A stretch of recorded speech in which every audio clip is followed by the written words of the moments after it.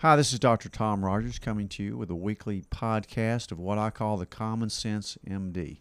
I have another MD he's way more than common sense. He's way deeper than that. Dr. Ken Smith is with me today, a longtime friend, colleague, and just a wonderful human being and very caring physician who I've sent patients to for many years. He worked with my dad, my brother in surgery, and I didn't pay you that much. I'm sorry. You can stop.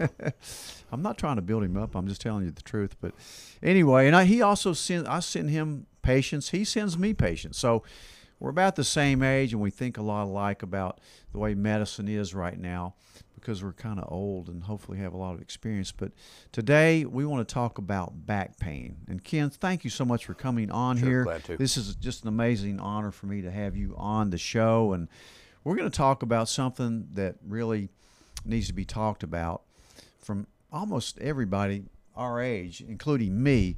I mean, I'm 69 years old. The only thing that bothers me, I can tell you, is back. My back hurts a lot. And I think yours may too. Yes, mine does also. So just for a little bit of history, I was a weightlifter, a terrible power lifter through college, bad form, back when all you had to do is build up your chest and legs and everything else would follow, which was not true.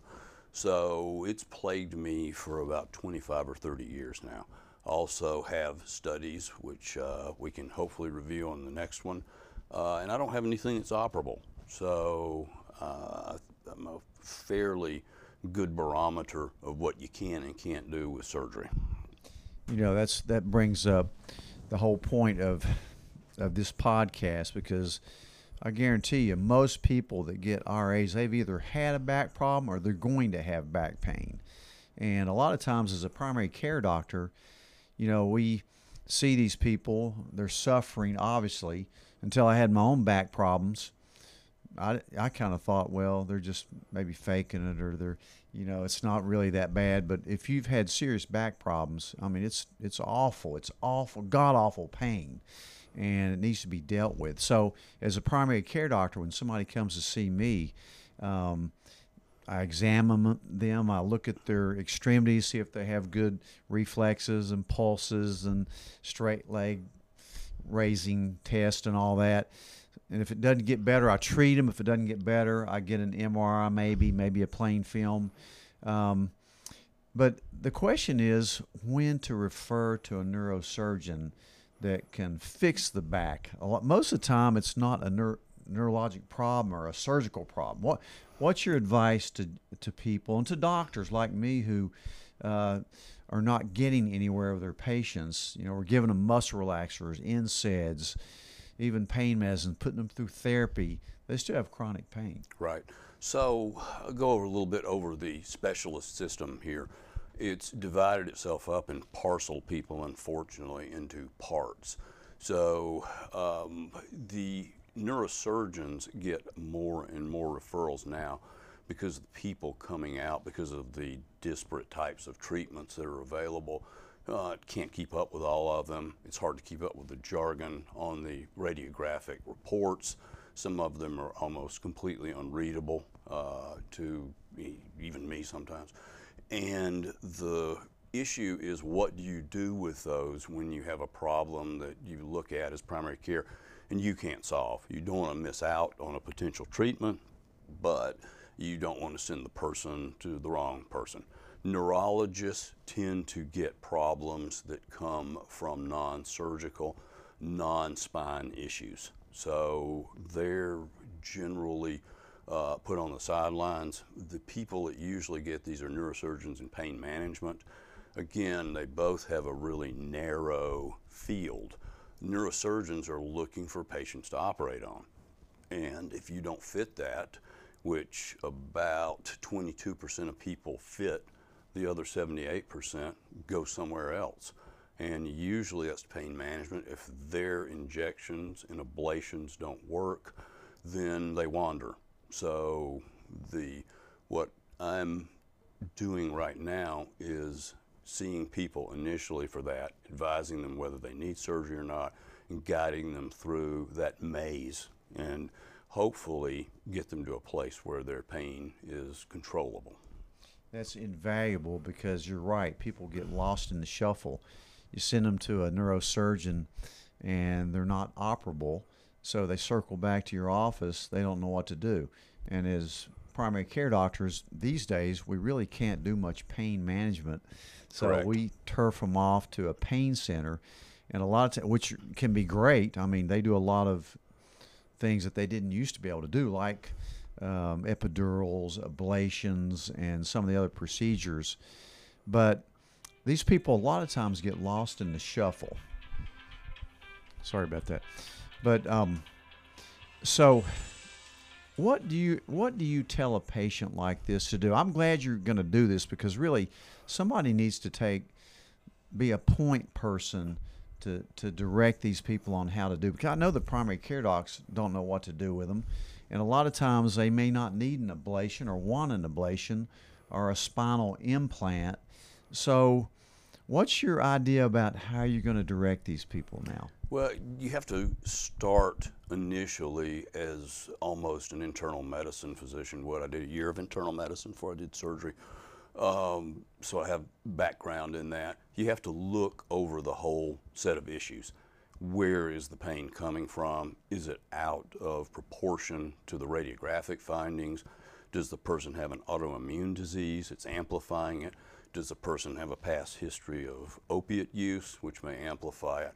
Did the person have a job in which the radiographic studies won't accurately reflect what is wrong with them, such as coal miners, truck drivers in their migratory environments where they're vibrating, airline pilots, strangely enough, stewardesses, people of that nature, long haul car drivers, somebody who shuttled vehicles back and forth.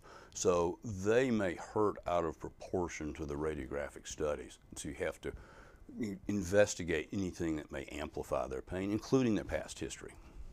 I think that's exactly true because when I look at my back x-ray and my MRI, it looks pretty bad. I mean, even to an average person, it looks kind of bad. So you really can't correlate it too much with how you feel. For example, I have no radiculopathy. I'm very stiff in my lumbar spine, but it's tolerable most of the time, but it's bothersome. But you're right. Sometimes these x-rays look awful, and then you get an interpretation that says you have different kind of nodes, and you have this, and the patient may look on their portal and get really worried. It's on a Friday afternoon, and they freak out. They think they have cancer or something. But how do you deal with that? I bring people in and show them the radiographic study, go over the reading and tell them if that is the radiologist reading. And most radiologists are not neuroradiologists. Most neuroradiologists are not in the habit anymore of going into the OR with neurosurgeons. So as that specialty gets farther and farther away from surgery and actually seeing what surgery does, they become less able to guide the patient through their interpretations. And they are almost invisible when you try to call and ask for an interpretation. A lot of people read remotely, and a lot of the information you get is of academic interest but not functional interest. Right. So I thought I'd go over real quickly the kind of things that we can deal with in surgery, and then talk about a little bit of what we can do without surgery, and then next time hopefully review some radiographs. I can do mine, you can do yours. We may try to find somebody who's normal and show somebody what that looks like. Somebody who's young. Yes, somebody who's hopefully normal and older. So this is a lumbar spine. This is us facing ourselves, and this is us lying on our back. Now, one of the major issues is radiologists are a little bit strange, and I hope a couple of them hear this. They look at things from the bottom up. So it's backwards from what you would think. This is not the left side on the radiograph, this is the right side. So people initially get confused with that. This is where the spinal cord gives off a spray of nerve roots called the cauda equina, or horse's tail. So when you do an autopsy or you do a dissection, it just sprays out like a wire wisp. And each level, these nerve roots will come off to run your legs. And when you said radiculopathy, that means pushing on one of these things, which used to be called a radical, and causing a specific type of pain. For example, An L4 nerve root will sweep across the front of your thigh and end right down below your knee. An L5 will go down the back of your leg, flip to the outside, and over into your big toe and the arch of your foot like your shoes are too tight. An S1 goes to the outside of the foot and the ball of the foot. So if somebody tells us that, we immediately start working to get an image type that will tell us if that is indeed the issue and if it's surgically fixable. First is MRI, because it's relatively non-invasive, doesn't involve x-rays, and generally gives us a decent picture. All MRIs are not created equal, and some magnets are better than others, some software packages are better than others, and I try to guide people to whoever has the best magnet and software package rather than the hospital or organization that has bought it. Many times people will buy older used magnets that aren't very in tune and will turn out images that aren't usable surgically. You can't make a decision off of them. So that's another field in which people can be guided properly in order to at least get the first initial study. How would the average person know what they were getting? They don't. They don't. As a matter of fact, if you talk with the people who sell the magnets, oftentimes after they get through, you don't know what you're getting. But the only way to do it is to run someone through one and look at it. So in general, the higher the Tesla, which is the magnetic field strength, the better, because the acquisition time for the image is faster, and the movements that you naturally make, breathing, etc., are diminished. The lower field strength magnets, there's still some 1 Teslas around, probably can't acquire the image fast enough to get rid of the motion artifact. Second is a software package, and does it get rid of artifacts? Do you have metal embedded in your back from a welding accident or from the military, or do you have implants? So there are suppression packages that can be put on those in order to get a better picture of exactly what's happening. And if that doesn't tell you, you can go to a myelogram, which is a test in which a needle is put into this sac here. The fluid that is put into that turns up as white on the scan, and you're able to see by looking at where there is not white and where something is pushed in exactly what's going on. So you may need all 3 of those. The myelogram used to be done before MRIs came about. Is that not That's right? correct. And some people have. It was an old dye called Pantopaque, and it was oil-based. And it would actually had to be withdrawn afterwards. And if you tilt it on your head and you look at a plain head film of that, it looks like somebody's got buckshot in their head, because all of the material would go out into the little hiding areas in the CSF spaces in the head. We don't do that anymore, but we are on the lookout for that particular type of dye. That is really interesting. Should a person have a plain film on their back to look at it as well? The purpose of plain films is to rule out something grossly immediate, like a fracture, a lucency that you can see that might be a tumor, or the bone's not growing particularly well.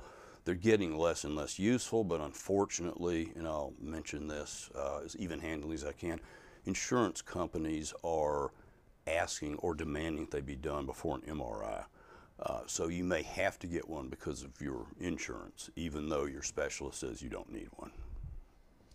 As primary care doctors, we're always taught that with chronic back pain, you better look for cancer. Is that true? Do you find a lot of cancers in the spine because of back pain? The only one that we find frequently is prostate cancer. Metastatic prostate cancer. Metastatic prostate. It will make the bone appear more opaque, and actually as if there's more bone growing in there. And you're still going to wind up getting an MRI later anyway. So my feeling is that if a specialist orders an MRI, especially if they have no financial interest in it, the patient ought to get their MRI, but the world doesn't work that way sometimes. Mm-hmm.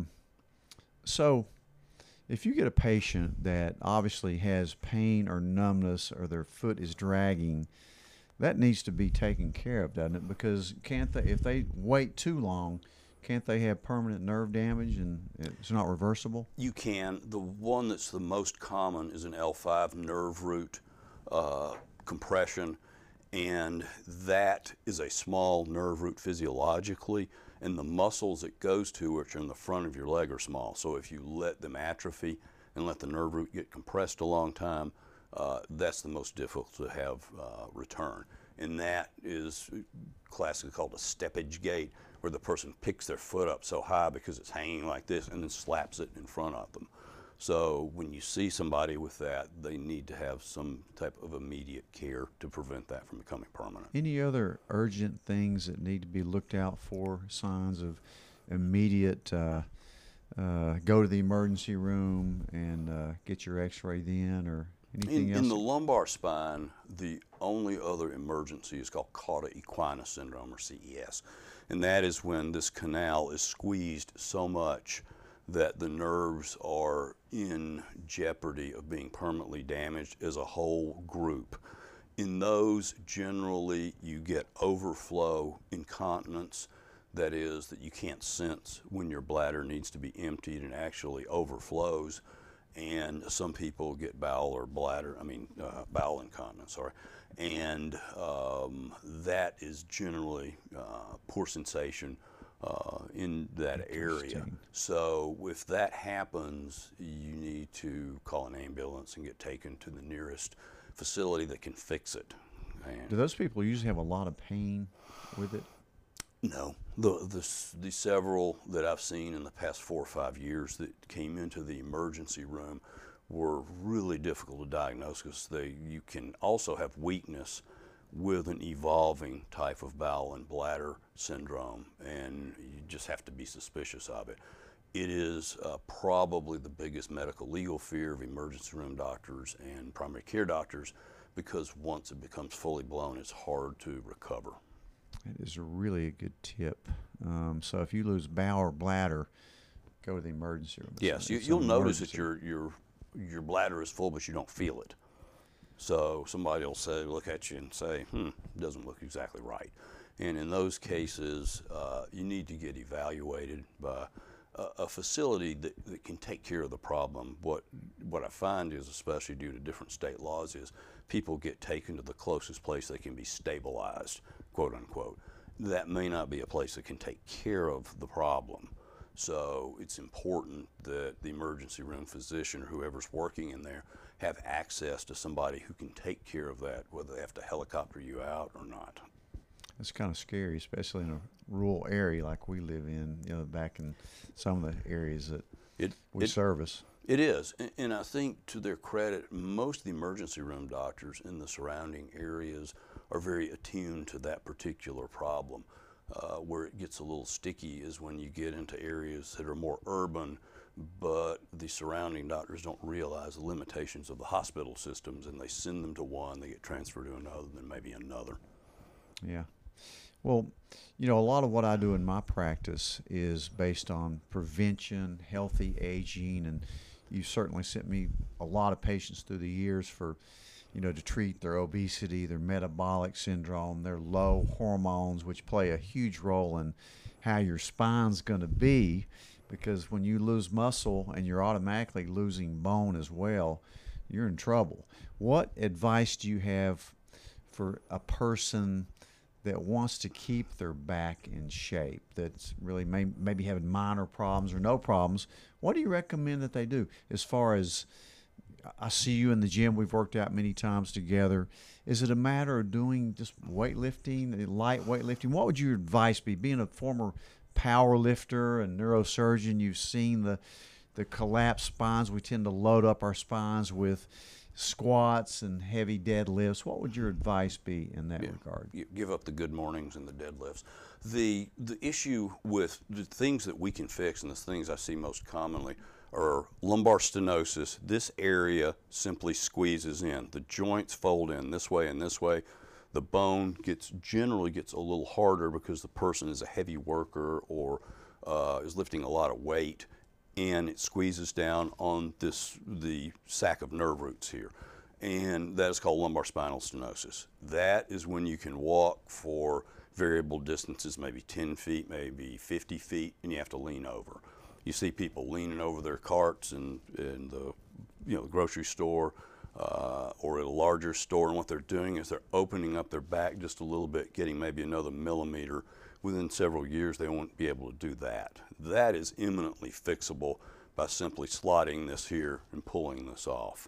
So that is one issue that's related to what we're talking about. The second is if you extrude a piece of disc and it comes out and sticks into the nerve root. And that can be fixed either by the body metabolizing that. There's zinc-related enzymes. Don't go crazy on the zinc because it's pretty nauseating, but zinc-related enzymes that actually chew that disc up. Now, I've had people with disc extrusions larger than my thumb that came out, and they said, let me just go back home and think about it. And they came back in 3 or 4 months, and I re-MR'd them, and it was gone. That's amazing. So that can happen. What do you do to prevent that? The main thing is to keep all of the musculature, and realizing it's 360. It's not just what you see in the mirror. It's not just rectus abdominis. There are, striated systems back that look, a lot like harp strings that come through, and they're called generally the erector spinae muscles. They're the hardest to get at. You've got your oblique musculature of your abdomen, internal, external obliques, and you have the serratus, which is what gives you this kind of striation here, and then you got the rectus muscles. So about 1.5 times a week to 2 times a week doing abdominal musculature training will get you pretty much what you need. You're not going to be able to train it fast. You're not going to be able to use anabolic steroids to make it grow faster. It just is a result of direct training. If you look at a soccer player or a bicyclist, competitive bicyclist, they have very well developed musculature. Interesting. So do you think a plank is a good exercise to do to help those muscles? They bore me. They are Definitely good, boring. but they're boring. So what I usually do is design a program with people that is scalable. They can start slowly and then add weight in some way or other as they get better, and that's just my particular preference. There's some people who love doing isometric type exercises. It just doesn't have to be something I like to do. When you get in and you operate on these spines, when you get in there and you look at the quality of bone, what do you sometimes find? Are you sometimes surprised at how brittle it is, or? A couple of things can happen. One is the trabeculae, which are the system that go in actually inside the bone, would be in one of these spinous processes, for example, or a transverse process. The architecture is not very robust, and it is a lot. You can crunch through it with an instrument real easily. In other people, it's incredibly hard. And in the primary things that keep it strong are, as you mentioned, for men and for women, but it's a little more delicate with them, enough androgen, enough testosterone, a proper balance of weight bearing. Weight bearing is why men have less issues with osteoporosis than women do, but they continue to get it as they age. And evaluation of your bone quality probably after 55 years old or so. And that is called a DEXA scan. There's another kind that can read the intensity of the trabecular bone in here, which is a CT scan, which is a dual radiation type of CT, that you can actually see the architecture of the bone. So those, especially in postmenopausal women, are very important. And there are different types of drugs that you can take in order to prevent resorption or increase bone growth. Unfortunately, the first one was this terrible pill that made people get gastritis, and the insurance Fosamax. Yes, insurance company insists that you take it first, which again, they have no business prescribing, but there are other ways to get it now. You can do it monthly or yearly with different types of medications. Or you can take hormones like estrogen that will protect your bones. Yes, you can. And testosterone. It's for women. Women need testosterone just like men do. They do. It's just a little bit tougher to balance out. But if I had anything to say about the most prominent issue that I see in primary care is that this is just a problem of aging. And once the physician says that, the person stops looking for a cure. So if you have, and I don't know where I got it, I've got a little compression fracture in my lumbar spine. And I don't think it was due to bone issues. I think it was due to me issues. But you can get those quite easily if your bones are a little bit softer. So you don't want to have a compression fracture. So if the front part in here is lower than this part, that's going to bend you over even farther. So the prevention is first, with a good evaluation by somebody who knows what they're looking for, then beginning to exercise appropriately once you've been cleared to do that, and follow up to make sure that exercise did what you wanted it to do. And posture is important too, isn't it? I mean, look at the way that it is, spine and this is real curves. interesting because this is called lordosis. So if you notice, this is like a slinky. So when you walk, you're doing this. This should go back this way. And one of the ways we can tell people are injured cervically is this straightens out. So this goes back this way, this way, and this down here. And this lordosis right here is what causes what's called listhesis. So as these joints wear out here and here, these have a vector down this way, and is able to roll this vertebral body over this disc. And you begin to get, this will hang out over this edge here. And that is a problem that generally gets picked up during the initial evaluation, followed to see if it's a surgical cause of problems. If it is, you get neat things like this. I was noticing that. That looks pretty cool right there. It does. All these expensive things have great colors on them. And these are pedicle screws. They go in. These rods hold them together. You put bone here and here. It fuses, and you've lost the use of the space here, but it's not moving around anymore. Puts more work on this guy and this guy. So if you need even more work, you can put something like this, which is courtesy of Globus. Drop a name or two. And this has the pedicle screws in it, and you can see they're longer than that. They made them shorter so you could see this. And this is a little device that opens up larger in the front than the back. It's basically a jack, and through this small hole here in which it's opened, you can also put bone that you've gotten from drilling, fill this area with bone, so you'll have fusion all the way around without having to go through the abdomen. So this is one of the tools that we can use surgically when you have issues. But like I said, only 22 to 23% of people who come to neurosurgeons need neurosurgery. So where does that leave the other 77 to 78% of people that are just out wandering?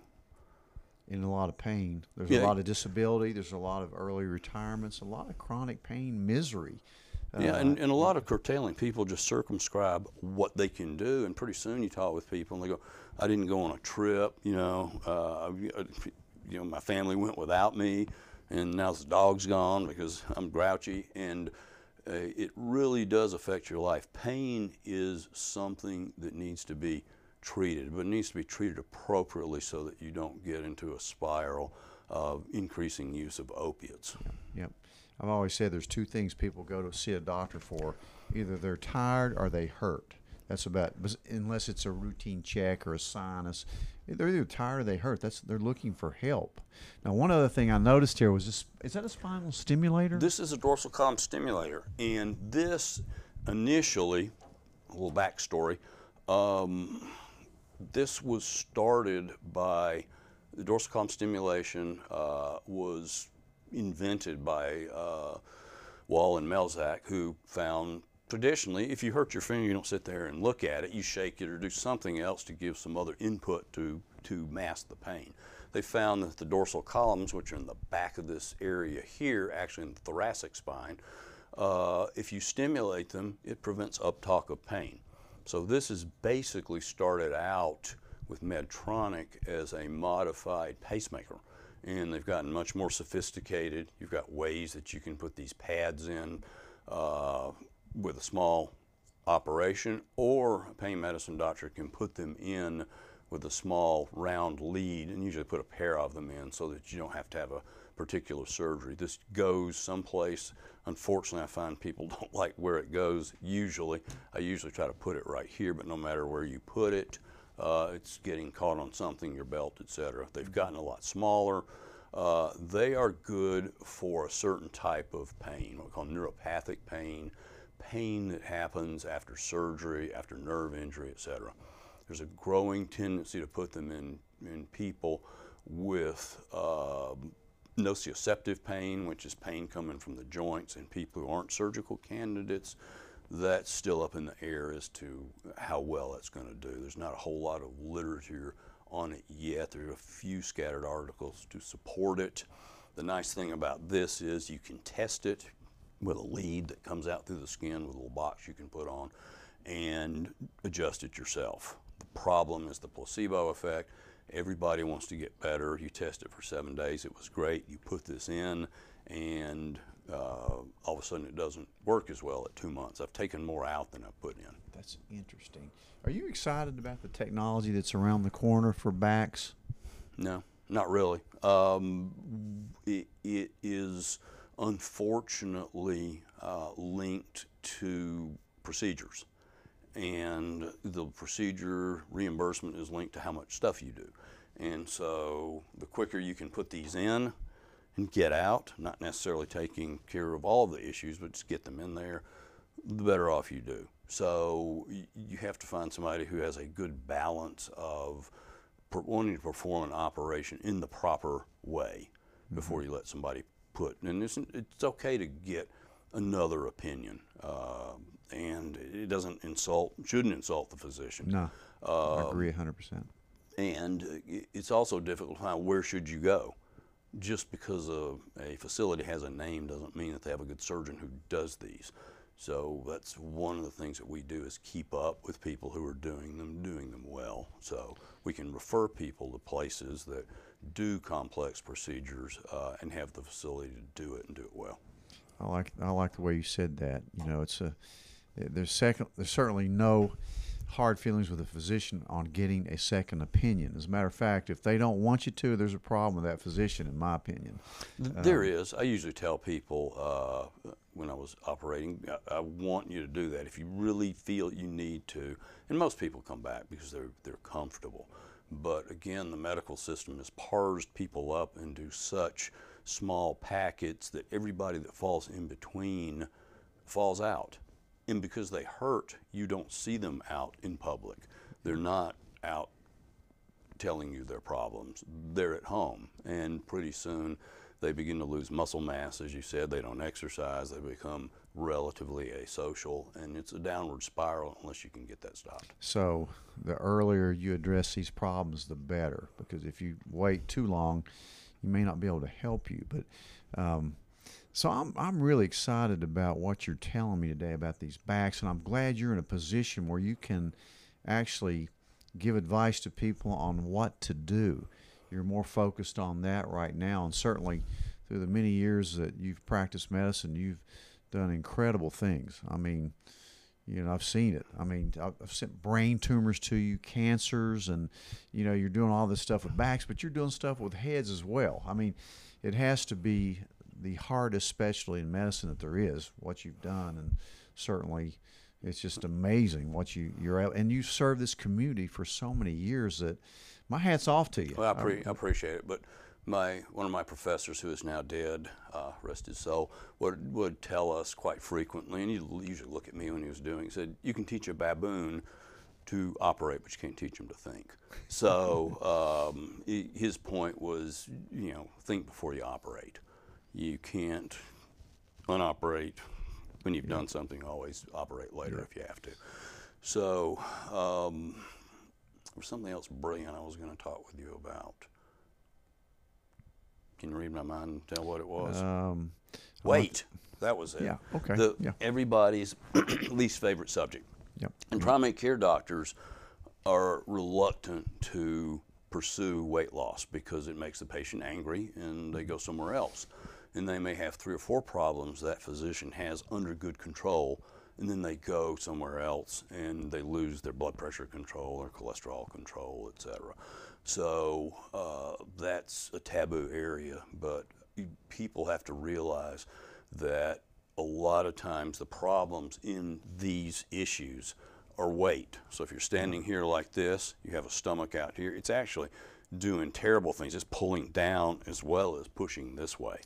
Yeah. So having, a physique where my ideal body weight for my back is about 20 pounds lighter than what my mouth tells me I want it to be, it's very difficult, and I understand, but weight control now is even more important than ever. You got better drugs, and you can expound on those a little bit to help people, with weight control. We do. 18 years ago when I went off and hung my own shingle at Performance Medicine, it was really with the sole purpose of treating obesity, because in my practice, everything bad came from obesity: high blood pressure, diabetes, poor lipid management, depression, anxiety, joint pain, back pain. I mean, I've often said that this nation's number one health care problem is obesity. Number two is drug abuse, but number one by far to me is obesity. If we went back to an average weight in 1960, there would be no healthcare crisis in this country, because the average man weighed 160 pounds, the average woman weighed 115. Now it's 40 pounds above that. So one of my purposes has been to get people just to lose weight, because everything gets better. You sent me many patients and so have the other surgeons in town, like my brother. They can't even operate on them. They can't get them on the table. They're afraid to operate on them. They're too risky. Plus, you replace a knee or do a laminectomy. I mean, if you weigh 300 pounds, it's not going to last very long. So no. I think I'm glad you brought that up, because I get kind of excited about obesity, because I love treating it. I love the new ways we have to treat it. Obesity is terribly misunderstood. It's a metabolism problem, and it shouldn't be shamed. People obviously may not eat right, but life is not fair. They have a different metabolism than somebody else. So it kind of gets complex, but there are ways to get it fixed, and you're usually going to need help. I mean, not many people can do that on their own. You can't just take the advice, just eat less, exercise more. That's very difficult to do when you have insulin resistance and these gut hormones called incretins that are messing the whole thing up. There's really not a thing called willpower when that comes to weight loss, I don't think. I've learned through the years a lot about it, and certainly it's a little more complex and harder to do than the average person thinks. Yeah, there are people that come, and I believe them. They say, I don't eat very much. And, they look roly-poly, and you tend to say, you really are.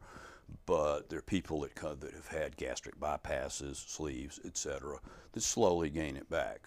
And the most common reason that's preventable is grazing, which you just leave stuff around the house, which I inherited from my family, and I tend to do. You get rid of that, and part of your problem's gone, but the other part, the metabolic part, that has to be looked at very carefully and handled very delicately, because it's a societal issue also. And the idea that someone is unhealthily large and they're somebody to be emulated is simply wrong. That's exactly right. And our food industry, the things that's in our food, what they push, it's very tempting to eat all the time, and man was not made to graze. We were made to feast or fast. So certainly that's a great point about grazing. It's just terrible for you. You want to burn your own fat, you don't eat. You do some intermittent fasting at the least, but otherwise you'll never utilize your own fat stores for energy. But anyway, this has been such a great session. We're going to do another one where we actually have you go over some x-rays, and maybe we'll review some of those. Yeah, we'll demystify. I'll use my own as an example of bad behavior, and demystify some of the pieces. And also, I encourage people to not immediately read your radiographic report, realizing that it may be in a language that's increasingly foreign. And I'll give you an example. There was a construct called an annular tear in radiology. And the annulus is this ring right here. And so I would operate on people with annular tears. And I have a large Zeiss operating microscope, and magnification is incredible. I couldn't find a tear. And I finally went to the radiologist, and they said, that's just one of our concepts. That's what we call it. It doesn't have any correlation to an actual tear. So at that point, I said, you know, these theoretical considerations are hard to interpret. So at that point, I began interpreting more of the radiographic studies for people in plain surgical English rather than radiologistese. I like that. You're right. It's kind of scary when I see a report that's 3 pages long on a back, and the bottom line is you're okay. You don't need surgery. And yet if you looked at it, you'd think, oh, my God, look at all that stuff I've got going on in my back, when it's really kind of normal. Yeah, so, we can go over that, and we can pull a few films up and a few normal, and maybe I can show your back too for what not to do. My back's not good either. Dr. Ken Smith, thank you so much for coming on here. We're going to do this again, and kudos to you you just have had a fantastic career. You've helped so many tens of thousands of people in life-saving situations. I've followed you around the hospital. I've seen what you do and the respect you have around this community. It's just been just amazing what you've done. So thank you so much, and we'll do this again. I appreciate it. Thank you. All right, we'll see you guys next week.